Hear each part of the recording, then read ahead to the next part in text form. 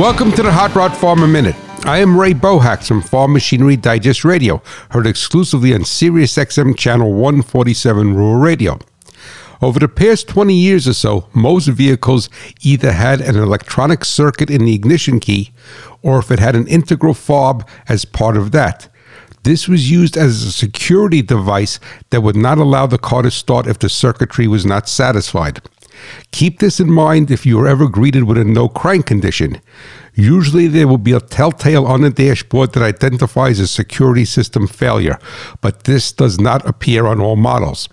With the complexity of today's vehicles and equipment, there is a better chance the key fob mechanism failed instead of the starter. Agriculture runs on machinery, profits on reliability. Please visit farmmachinerydigest.com for more helpful hints and technical articles where steel and soil meet.